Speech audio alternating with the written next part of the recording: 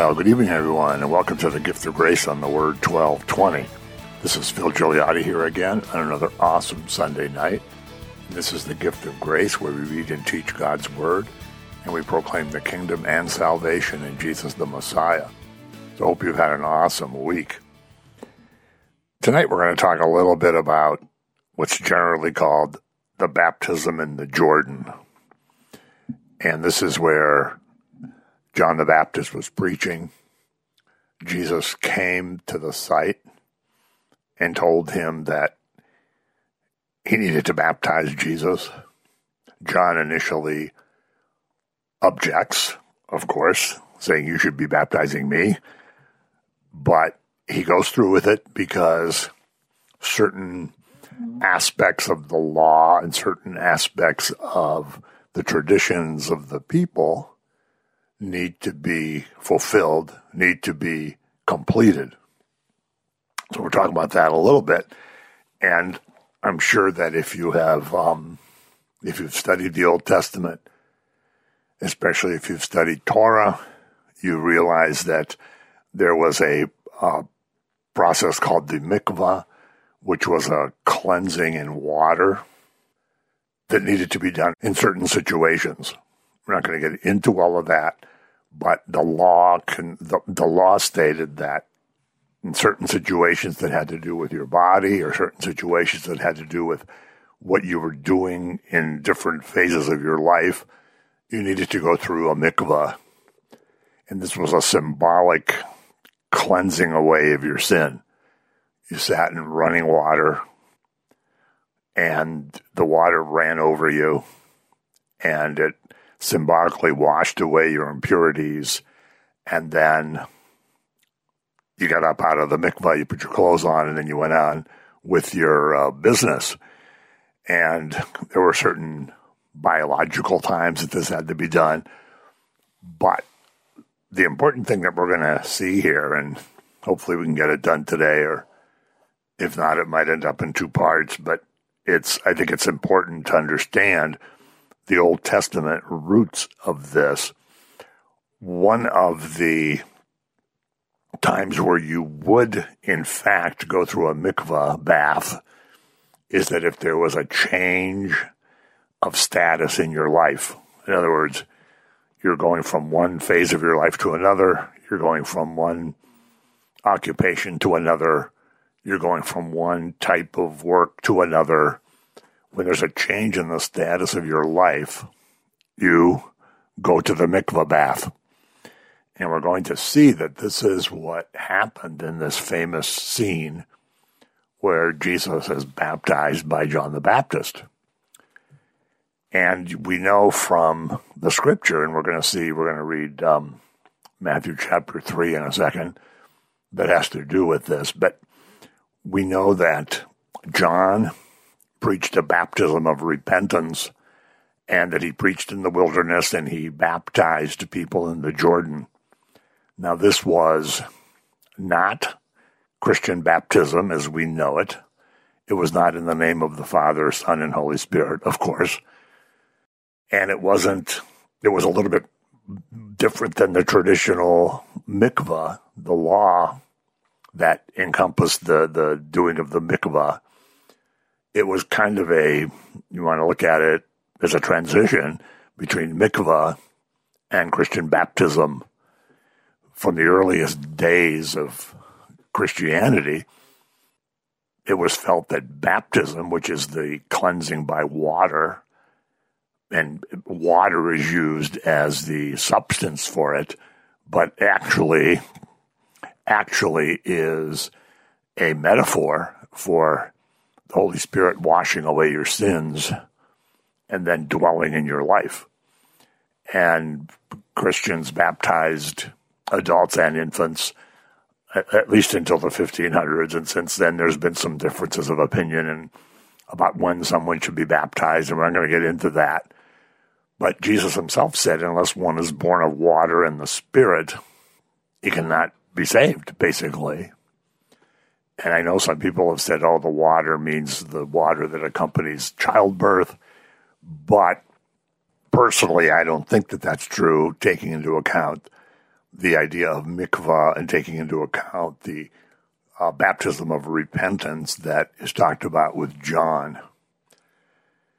So Jesus shows up to be baptized, and he says to John, we have to do this so all righteousness is fulfilled. In other words, the Torah has to be fulfilled. Even some of the traditions that are tied to this mikvah have to be fulfilled. And they are essentially redeemed by what John and Jesus do at this time.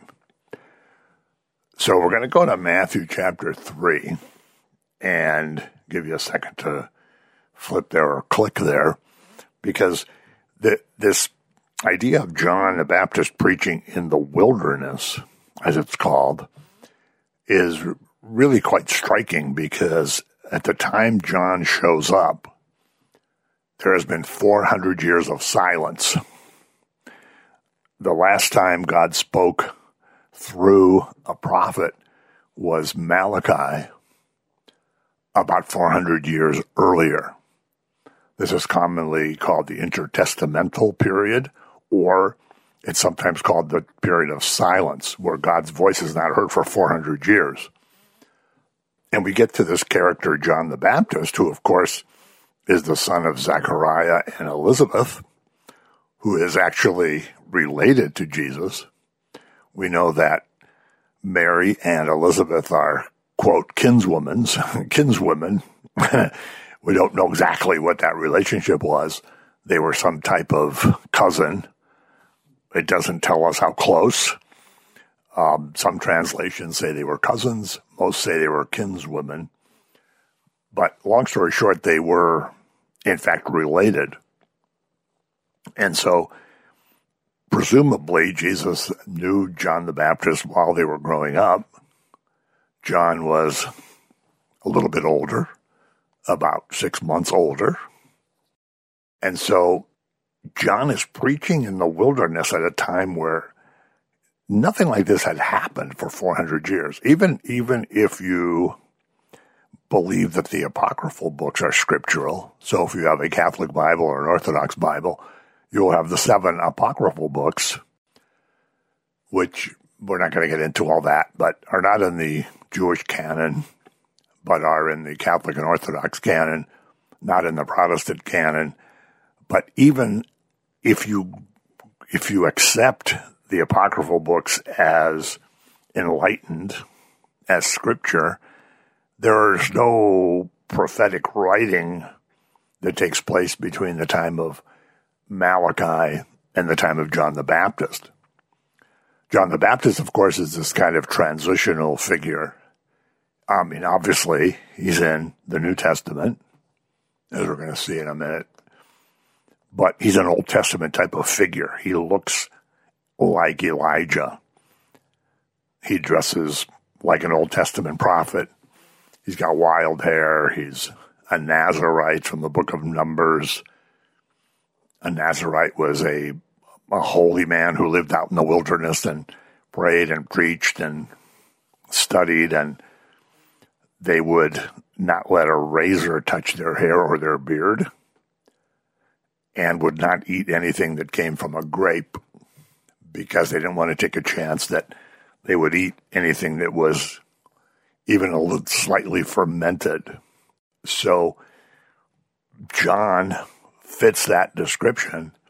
He's a wild-looking character, and he looks like Elijah. In fact, Jesus even refers to him as an Elijah-like character when he's asked about it, but we're also not going to get into that.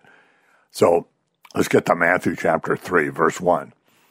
In those days, John the Baptist came preaching in the wilderness of Judea, saying, "Repent, for the kingdom of heaven is at hand.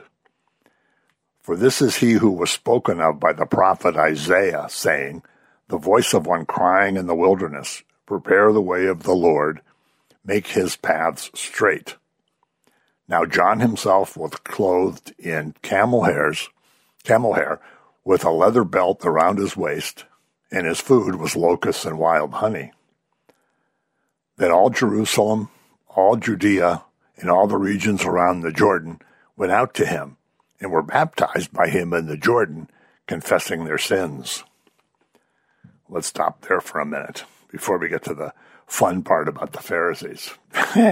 So here is John in the wilderness, and he's preaching a very specific message. He's saying the kingdom is here. And he's also saying what the requirement is to enter the kingdom. And that requirement is repentance. The requirement to get into the kingdom is repentance. Jesus is going to mention this again later in the Gospels, where he's going to say, repent and come into the kingdom.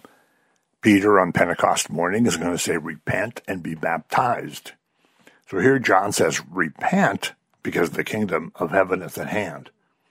So the one who was coming, the Messiah who the prophecies begin literally in the book of Genesis, chapter 3, verse 15, and go to this time. And at this point, of course, he has in fact been born. And at this time we're talking about is, in fact, 30 years of age.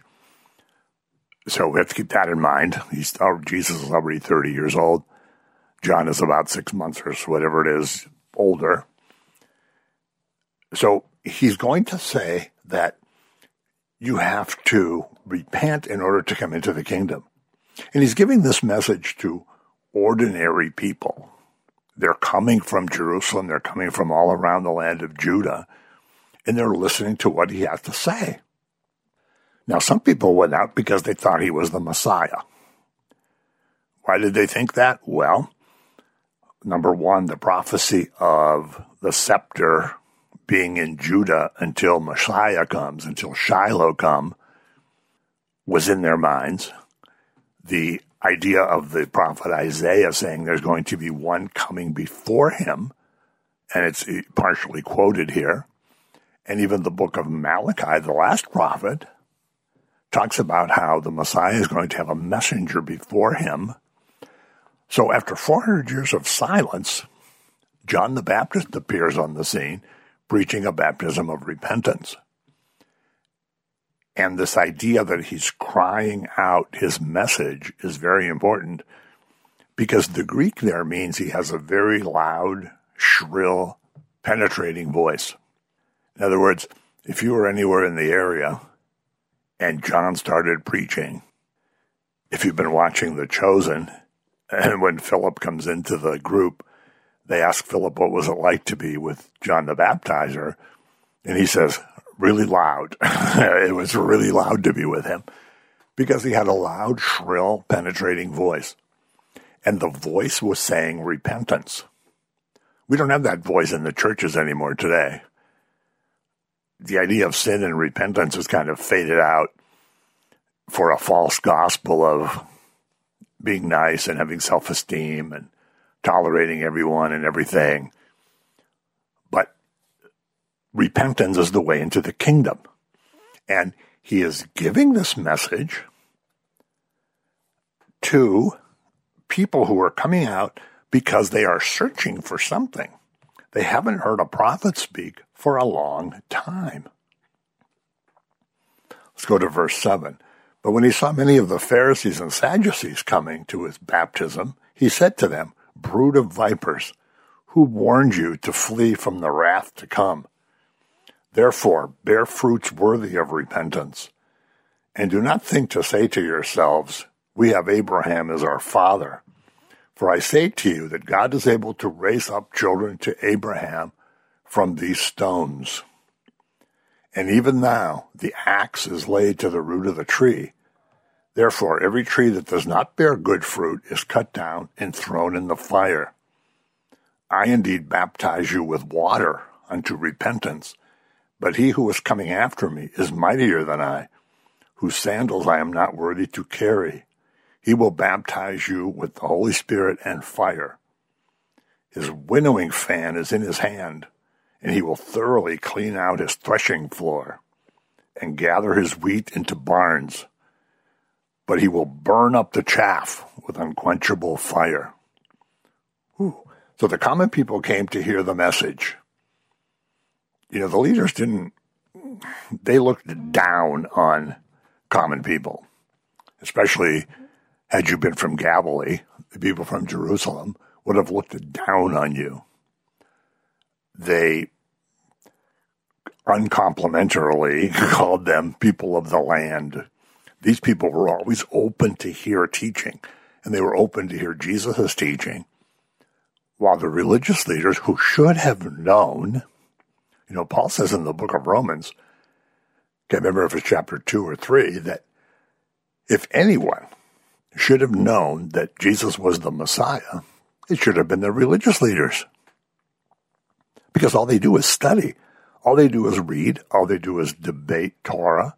All they do is discuss prophets. All they do is discuss the writings. They know exactly all the prophetic verses in every major and minor prophet. They know the Torah to the point of debating what every word in it means. And so they should have understood what was going on around them, about the messengers coming and repentance and bearing fruit. But they don't. Agricultural people understood this. And one thing, that I always emphasize is in when you have a subsistence culture like this, an agricultural culture like this, you don't plant trees just because they're nice to look at like we do. They would have no need for trees that were just pretty. They wanted trees to produce fruit. They wanted figs. They wanted apples. They wanted oranges. They wanted whatever. And when a tree didn't bear fruit, in their mind, all it was doing was taking nutrients out of the soil, taking nutrients away from productive plants that were around them. And so they would cut them down, or they wouldn't even have them in the first place. So here John says, you guys, you religious guys, you know all the stuff. You're dressed really nice. You know all the scriptures. You know exactly what to say to people. You know exactly how to laud your authority over them. And this is why later Jesus will tell his apostles, don't laud your authority over people like the Gentiles do. He could have said, like the Pharisees do. He didn't want them lauding their authority over people. So John is saying to them basically, and the message was not lost on them. He gave them a much longer message. He told the common people, repent, because the kingdom is at hand. He tells these guys, you should know more. You guys know so much. You should be doing a lot more. Why do you have all this information, but you're more resistant? They really, when you think about it, they came there out of curiosity. We better go see what this guy's up to. When you read the Gospels, you see like every time Jesus is talking, every time some of the other disciples or one of the apostles is talking, there always seems to be Pharisees and scribes and Sadducees around, because that's literally what they did. They were kind of the Inquisition of their day. When there was a teacher teaching, they went to hear what was going on. Was it acceptable? Not acceptable. And so they went out to see, we don't get all the details of this, but it says somewhere in there that they went out to see what this guy John was all about. Now, John's father, Zacharias, was a priest, so he was a Levite. It tells us his mother, Elizabeth, was from the daughters of Aaron. So these were important Levitical people here, and they probably said to themselves, we better go out there and see what this crazy Levite is talking about, because he's really, he's from a priestly family. So they went there out of curiosity and to kind of check out the story, but he confronts them. John confronts them, even though they're more resistant. A lot of people today are like this. Well, I know a lot, so who are you to tell me? I'm the clergy, you're the layperson. Who are you to tell me anything? I studied. I went to Bible school. I went to seminary. Who do you think you are? And we have people that are curious to come to church to see what's going on, to know people who are, quote, religious. Just out of curiosity, I'd like to see what's going on. But here, what you have is these people who are the leadership of the religion. It's hard to compare them. I think the closest comparison I can think of would be if you went to the Vatican and talked to a group of cardinals in a meeting. That doesn't quite cover it, but kind of like a general idea what these Pharisees would have been. Imagine some wild-looking guy like John the Baptist walking into some meeting of cardinals and saying, listen, you guys, you brood of vipers, he would be escorted out with no ceremony whatsoever. I mean, this was a wild-looking guy taking on the religious leaders of the time, saying, who warned you to flee from the wrath that's coming? In other words, you guys are a brood of vipers. What are vipers? Are poisonous snakes. You lodge your authority over people. You put burdens on them, as Jesus is going to say in Matthew 23. You don't help them lift the burdens, but you put burdens on them by adding more and more traditions to your law, piling up laws and traditions on people. You don't lift a finger to help them. And then he goes on to say one of the most powerful things in the whole Bible, where he says, not only do you not get into the kingdom, but you prevent others from getting in. In the church today, we have leaders who prevent other people from getting into the kingdom because they are not describing what the kingdom is. They are not describing the idea that repentance is the way into the kingdom. So not only may they not be getting into the kingdom, they may be preventing others from getting into the kingdom. And if they are trying very hard to be more and more like the world, they're getting further and further from the kingdom. So here John calls them a brood of vipers. These are the leaders. There's going to be wrath on you. And you guys talk a good story, but you bear no fruit. You're dressed really nicely. You have all kinds of credentials. You probably have all kinds of letters after your name. I don't know if they did that then or not. But you're not bearing any fruit. If you truly repented, if you were truly in the kingdom, you would be bearing fruit. And that applies to us too. That applies to us too. Bearing fruit. This is what is expected of you. 57 minutes in church on Sunday morning is not bearing fruit.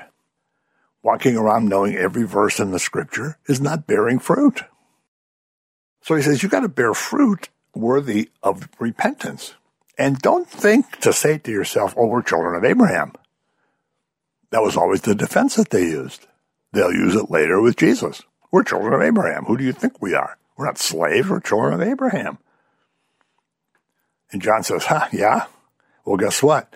If God wants to, he can make children to Abraham out of these stones.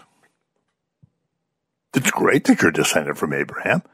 John the Baptist is descended from Abraham too. And so is Jesus, of course.